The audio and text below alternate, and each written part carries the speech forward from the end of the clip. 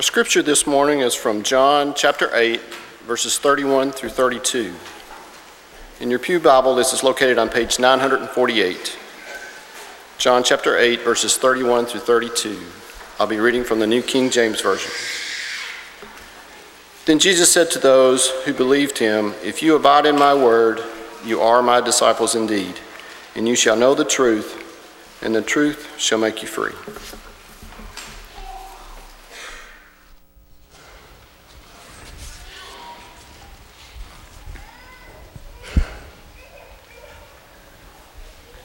Good morning. It is good to see each of you. If you're a guest, we're glad you're here. It encourages us that you're here, and we want to be an encouragement to you. Isn't it a beautiful day outside? We truly are blessed in many ways, and I think about this time of year, and perhaps even next weekend we could have this type of weather, and we're planning on having a great family day no matter what, but this would really be nice. So continue to pray about that, and pray even more importantly about Family Day itself and the souls that could be touched. Listen, we want to place a strong emphasis upon us as a congregation being a family of God, and that's going to be a great focus next Sunday. As a matter of fact, we're going to, at 4 o'clock, go down to the park, as we oftentimes do. We're going to worship together at 4 o'clock. At 5 o'clock, we'll eat kind of a picnic-style hot dog meal together. You'll be asked to bring side items. We'll let you know about desserts a little bit later on in the week. We may have something up our sleeve there. You might not need to bring desserts. And we will enjoy that time together. And right after that, we are going to enjoy the children's activities that have always been a great success and enjoyment for them and us to watch. But also we're going to have, I'll just go ahead and tell you, the great master of creativity, Philip Jenkins, is going to plan some family games. In other words, that means intergenerational activities. And that doesn't mean, well, I live a long way from my family. No, you don't. Right here is your family. And so at Family Day, there will be individuals looking around for different generations of families that will come together as a family and participate. And we look forward to that. Also, we can't help but bring back at least cornhole. We know that Carl Kelly and Troy Feltner are the world champions of that as of last time, and we look forward to seeing if they have been practicing or not and can keep that going. But listen, make your plans. 4 o'clock there, you know the routine. It's more convenient for handicapped people to get there than it is here, the way everything is provided.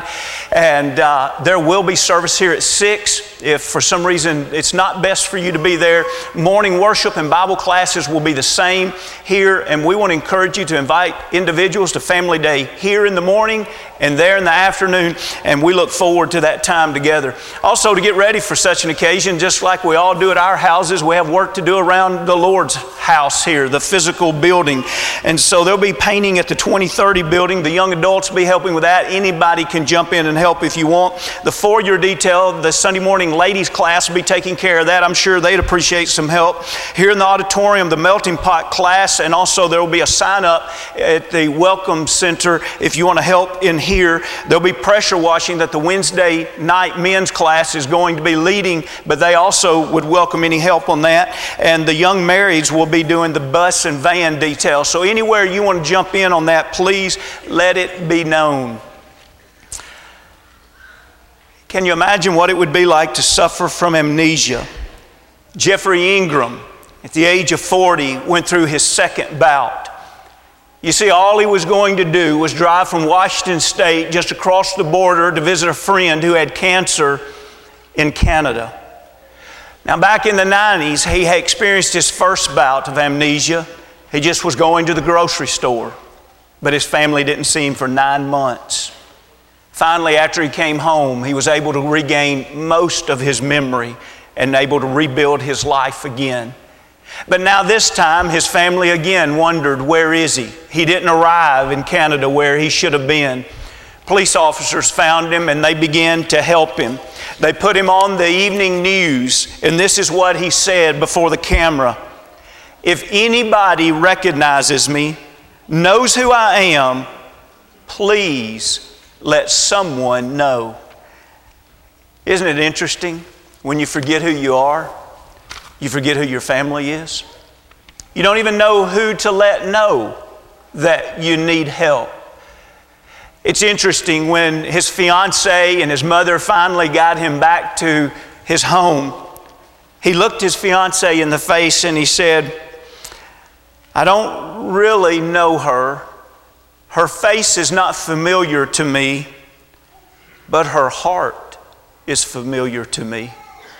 The fiancé also said that later he described home. And he said, I don't remember home, but it sure feels like home. This morning, from the Word of God, I want to ask you, where do you live? Have you forgotten, amnesia, where you are supposed to live?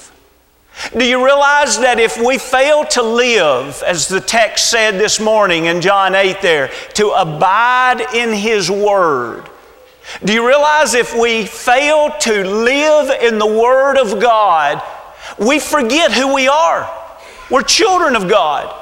We forget how we as a family are to conduct ourselves. We forget who our family is and that we have responsibility to them and we could be blessed by the responsibilities that they have to us. We forget who our Father is and we miss out on the eternal blessings that only He can offer. Listen, this morning we'll look at several things, but the one main thing that I want us all to wrestle with this morning is, where do we live? Really, where do you live? There is no way we can be who we need to be, to have the memory we need to have, to experience the spiritual blessings that are there for us, to have the influence and the impact upon other people, if we fail to abide, if we fail to live within the Word of God. We don't have a slide for this. If you have your Bible, I want you to open to Psalm 119, and I'm just going to breeze through what is a longest chapter in the Bible. I'm just going to breeze through a few of the verses. Not that every one of these talks about the Word of God in the sense that we abide in it, but I want you to notice how we are to live in the Word of God. We are to love the Word of God. We are to treasure the Word of God. And maybe this would be a passage that you want to work through this quarter, even on your own study, as we think about how beautiful and wonderful the Word of God is. Psalm 119 and verse 11, your word have I hidden in my heart that I might not sin against you. Verse 59, Psalm 119, I thought about my ways and turned my feet to your testimonies, changing where we put our feet, the testimonies of God. Verse 89, forever, O Lord, your word is settled in heaven. Is there an absolute truth? We're going to ask that this morning. And notice the psalmist believed that it was, and that it is settled not only for earth, but it is settled for an eternity. Look at 105. Your word is a lamp to my feet and a light to my path. The psalmist believed that he was supposed to walk in the Word of God. 114. You are my hiding place and my shield. I hope in your word. The psalmist says that he's going to use God as his refuge, his hiding place. When I need safety, I know where I can go. I find my hope where? In your word. 161. Princesses persecute me without a cause, but my heart stands, see the respect here? My heart stands in awe of your word. I rejoice at your word as one who finds great treasure. Now, as we read this last one that I'll read from Psalm 119, I'd like for you to think about our theme for the year, soul focus. And the theme for this month is guiding souls. Think about this. 175, let my soul live. That's ultimately what we're going to be studying about this morning, because it's what Jesus talked about in John 8, the text that we just read. Let my soul live, and it shall praise you. And let your judgments, that's the Word of God, let your judgments help me. Do you and I this morning realize the awesome blessing that it is to abide in the Word of God? Let's go back to that slide again of John 8, 31 and 32, and I want to show you 4 things that Jesus says here, and you keep them on your mind, because we're not going to necessarily work point 1, point 2, point 3, and point 4. This morning we're going to work more like here are the 4 points that Jesus makes, and as we study we'll see a little bit of 1 and a little bit of 3 and a little bit of 2 and a little bit of 4. Notice the 4 points that he makes here. He says, if you what? Live. Abide in my word. Now notice the pronoun you is in here 4 times. So if you abide in my word, you are my disciples indeed. So 1, we can decide where we're going to abide. What would it do for us? Number 2, if we decide to abide in His word, then we can be His disciples. And it's not maybe, it's not could be. This is a big, important point with certainty. He says, you are my disciples indeed. But now notice, not only are we going to be His disciples, but number 3, and you shall know the truth. Now, what's that connected to? Abiding in the Word. You abide in the Word, you can be His disciples indeed. You abide in the Word, you will know the truth. Why do I need to know the truth? Notice that next phrase, and the truth shall make you free. There is something of freedom that truth can offer that nothing else can offer. I only find it when I'm abiding in the Word. I only find it when I'm a disciple of Jesus. I'm only a disciple of Jesus and abiding in the Word. I only find it if I know truth. I only know truth if I'm a disciple that abides in the Word. I will only be free if I know truth as a disciple of Jesus abiding in the Word. Now, I know you'd love it if we said that's the lesson this morning, but you know that's the way preachers don't work. But that is the lesson this morning. And so now, let's see what is the context of this lesson. Let's back up to the very first chapter, the very first part of this chapter. If you have your Bible open, we won't have every verse here that we're going to scan over. Look back, we're still in John 8. And look back as we see in John 8, the woman is caught in adultery. And it's quite a story, but I think sometime, and I'm not saying everybody here does it. I'm not trying to throw everybody in the same kettle here, but sometimes I think we miss maybe the great spiritual lesson that is taught in this, because we get so hung up on the fact of, was she really guilty of adultery or not? Well, what was Jesus going to do and then we also get caught up in, what was Jesus writing on the ground? And we get caught up in these physical details, and we miss the powerful lesson that is leading up to the verses we've just read. This chapter is all about being set free of the bondage of sin. And so this story here is recorded because it's leading up to this direct teaching of, do you want to be set free from the bondage of sin? If you want to be set free from the bondage of sin, you better abide in the Word, be a disciple of the Lord, know the truth, and the truth shall set you free. So how are we going to get to verse 30 and 31? Well, we start out in verse 2. It's early in the morning, and Jesus is teaching in the temple, and we would say, is rudely interrupted. And we see that interruption in verse 3. It's scribes and Pharisees, and they bring a woman that has been caught in the act of adultery, and they set her right in the midst of Jesus and the people. How embarrassing can you get? And she doesn't even belong there. She should have been taken over in front of the Sanhedrin council. There was no place for her there. You see, they're not out to find justice, to find some kind of righteous act here. As a matter of fact, they say their words in verse 4, "Teacher, this woman was caught in adultery in the very act." And then they give this information. "Now Moses in the law commanded us that such should be stoned. But what do you say?" And here we find their motive. We don't have to guess at their motive. Verse 6, "This they said, testing him, that they might have something of which to accuse him. Remember Revelation 12th chapter, Satan is the accuser of brethren. Here we see them working for Satan. They are accusing the Son of God on earth. Satan is still out today trying to accuse you and I. He wants to stand before the Father and he wants to say, look what they're doing. Look what they're doing. How do we avoid that? By the grace of God, but also by dwelling, abiding in the Word of God. How were they trying to trap Jesus here? Well, would he not honor Moses' law? Moses' law did say that she should be stoned. And so if he didn't honor Moses' law, they could then say, see, he's not a teacher of the law.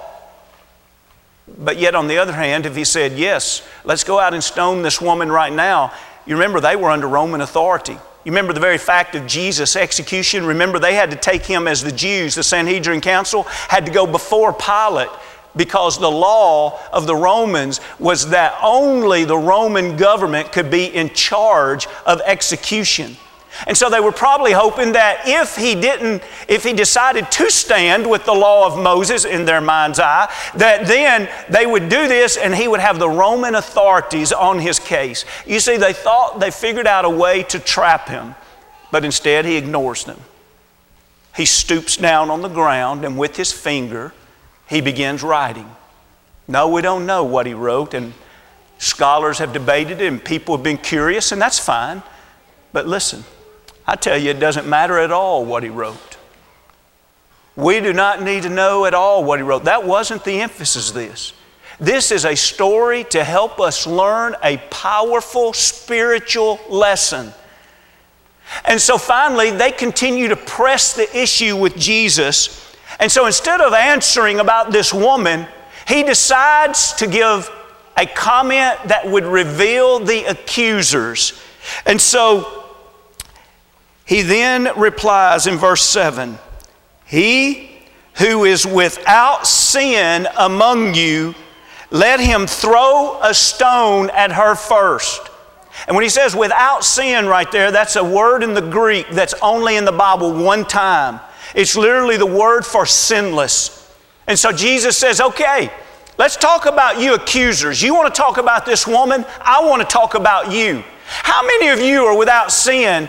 Well, let's just say it this way. Whichever one of you is without sin, you be the first one to pick up the stone and you throw it at her. Now, under the old law, when there were witnesses to such a sinful activity as this, the witnesses would have to bear witness in order for the person to be put to death, and then the person that bore witness would have to be the first one to throw the stones. And so Jesus is coming close to home with them here. Okay, which one of you have not even sinned? Perhaps he's even implying in this matter. Who's going to throw the stone first? They begin to dismiss themselves from the eldest of them down to the youngest of them, one by one. And then Jesus just goes back to writing in the ground again. And when he looks up again, he sees that it's only him and the woman. And so he says to her in verse 10, woman, where are those accusers of yours? Has no one condemned you?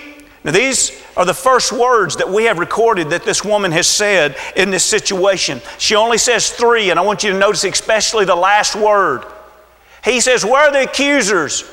And her answer is, no one, Lord. Something's changing in the life of this adulterous woman.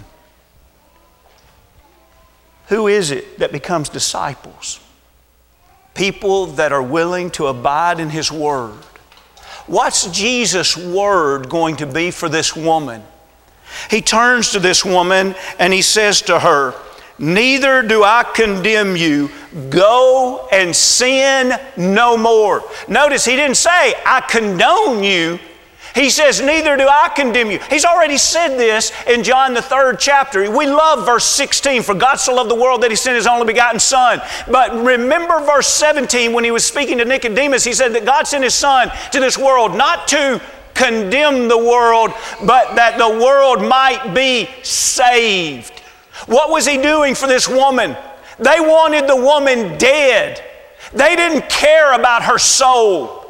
They were so wrapped up in some kind of earthly living and believing that He was going to take over whatever earthly influence they had. And Jesus wanted the woman's soul to be saved. You see, we get wrapped up in this and we say, wow, he saved her life. They were going to kill her. And I assure you, if Jesus spoke to us today about that, he would not place the emphasis on the physical life that he saved. He would place the emphasis on the fact that that day that woman became a disciple of his. That day that woman was forgiven. That day she was not condemned any longer. That day she learned what was expected in her life. You go now and don't sin anymore. Brethren, do you realize all throughout this community there are people that it's not that they're just seeking to be mean people, but they haven't given one thought this week as to whether or not they've sinned. They haven't sat down in a day and evaluated, should I say this or not say this, because I want to live truth. It's only the people that abide in the Word that becomes disciples of Jesus that know the truth, and so therefore they're the only ones that can live the truth. This day she was reminded of where she needed to live her life. She needed to live her life within the will of God. So where does that take us? When we look at Romans, I'd like for you to look with me at Romans the 8th chapter. In Romans the 8th chapter, after Jesus made statements like this, it led him all the way to the cross. He died, he was buried, and he was resurrected. And with this resurrection, or with the death, and soon after the resurrection, came a new covenant. Now that new covenant technically began as the old covenant died on the cross. But I want you to think with me for just a moment. When we read passages like Romans 8 and verse 1, I want you to hear these afresh. I want you to hear this anew. Therefore, think about that woman. Think about you and I today. Romans 8 and verse 1. There is, therefore, now.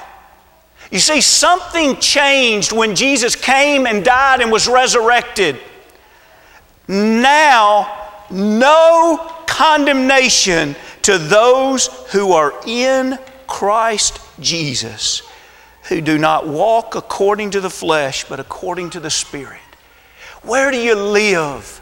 Do you abide in the Word? And throughout the Scriptures, it never separates in Christ and in the Word. We abide in Christ. We abide in His Word. Where is it that there is no condemnation? When is it that there is no condemnation? I want to take something that you studied in Bible class last week. And again, if you're here this morning and you don't usually go to Bible class, we urge you this quarter, please go to Bible class this quarter. Any adult class would love to have you in their class.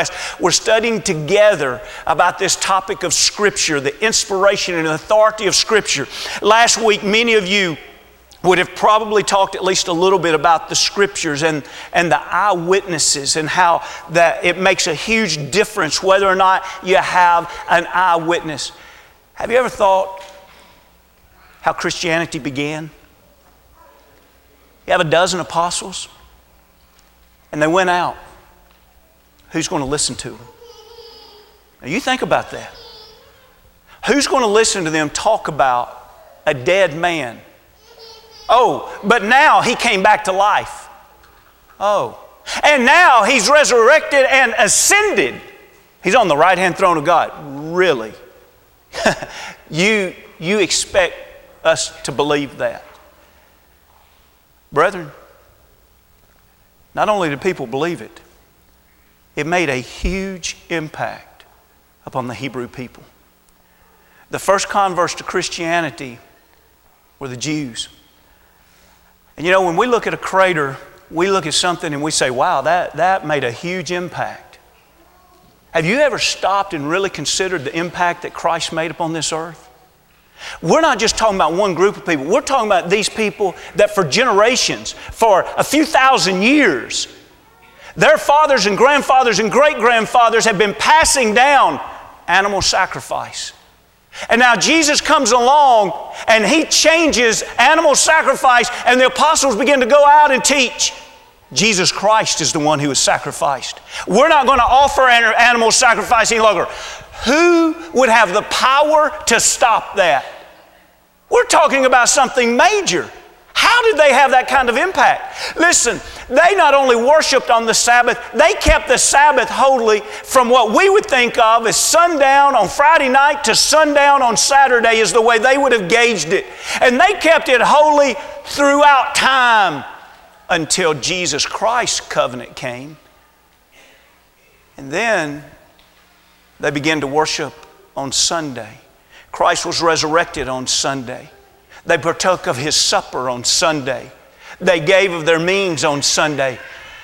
How, if you would have said to those people, there's coming a time where we're going to stop this animal sacrifice, we're going to stop the Sabbath, they would say, oh no, we'll never stop that.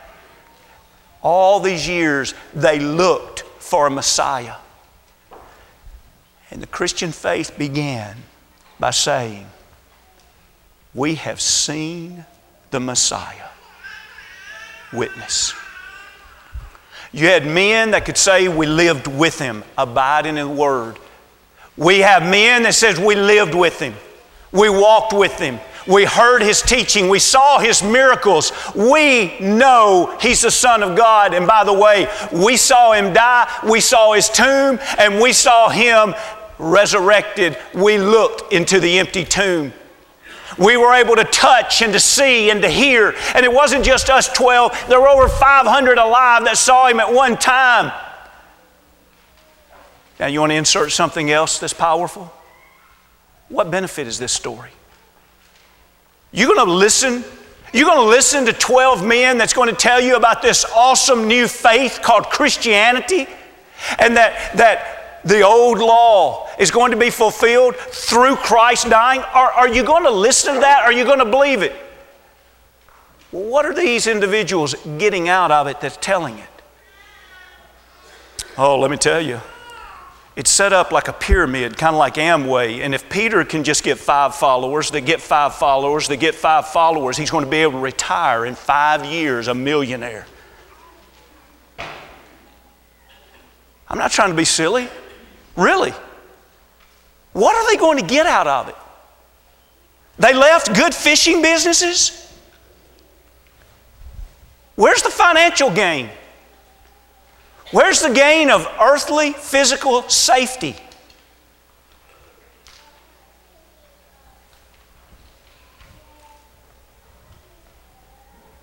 They left what they had to pursue a life with much less riches, to spread the gospel, the good news of the resurrected Lord, urging people to be disciples of His.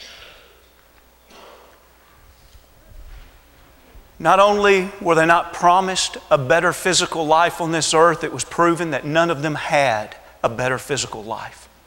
Would you sign up for that? I want to invite you this morning to become a Christian. I want you to know that if you're walking up straight and feeling good, in time you won't be, because they'll probably break your leg. When they stone you, they very well may break your ribs. They're going to beat you. You're not going to look in a few years the way you look now, but we invite you to become a Christian. Listen, the apostles didn't do it for some great financial gain. They didn't do it because physical life was going to be easy or better. They did it because they understood that the Messiah had come, and it took all the way to His death and resurrection, but they finally got it. It's not about the earthly. It's not about, wow, Jesus saved that adulterous woman's life. She was about to die. Before Jesus' resurrection, the apostles would have probably got excited about the fact that He saved her physical life. I guarantee you, after the resurrection, they would have talked about He saved her soul. Brethren, the spread of Christianity was because that huge impact that would change generations of belief, that would fulfill an old covenant. The impact was the Messiah, the one that is God on earth, the only one that can give eternal life. He's come. Do you want to be free from the shackles of sin? There's no one else that can do that. You can have that if you abide in His Word. You can be His disciple, and you can know the truth, and the truth will set you free. There's no greater reason to be a Christian. Do we have blessings on this earth abiding in the Word? Somebody says, it just helps our physical family. Yes, it does. And I'm thankful for that. And that's a part of God's design. But that's not the most important reason. Well, it just makes us better neighbors. That's great, but that's not the most important reason. Here in America, and that's going to change probably, but here in America up to this time you can say, usually people do better financially that are Christians. Probably will change in time. What's the greatest reason? What's the greatest reason to abide in the Word? So that we can be free from sin. Let's skip to the very end and think about what we learned today. Number one, I must search and study in order to understand how much I need Jesus. What do I mean by that? This morning, if you're here and you've never gotten serious about your purpose in life and your eternity, that means you've never gotten serious about the Word of God. And I want you to know something this morning. There's no easy and cheap shortcut to find out who God is and who you are other than getting in the Word. You have to decide if you want to study and you want to find out who God is and who you are. Only those who live in the Word find those answers. Number two, if I live, that is, abide in the truth, I can be a disciple of Jesus. I need to understand that. If I will not abide in the Word, I cannot be a disciple. You can call yourself a disciple. Other people can call you disciples, but Jesus will not call you a disciple if you don't live in His Word. Number three, this will free me from sin. Truth is the key to unlock the shackles of sin. Amnesia. There's a good feeling about being home. Nobody has to show you where your bedroom is or where your seat is at the table. Warm feelings of people around you that you know and love and trust, hopefully. Can you say when you study God's Word, I feel at home? I go to work and sometimes it's challenging and hard, but when I come back to His Word, I feel at home. When I'm living out His Word, I feel at home. That's where I live. That's where I dwell. This morning, if you've never been free from the shackles of sin, it's the Lord's invitation, the invitation to dwell, to live, fulfilling His Word in your life. We hope and we pray. There's a lot of people praying this quarter about us and our life in the Word, and we want everybody here to grow closer to God by learning His Word. If we can help you in some way, if you're ready to be baptized into Christ, if you're a Christian that needs to come back and repent of sins, confess sins, and pray forgiveness, if you're just struggling and you need prayers, whatever we can do as a family, as people that live within the will of God, we want to help you.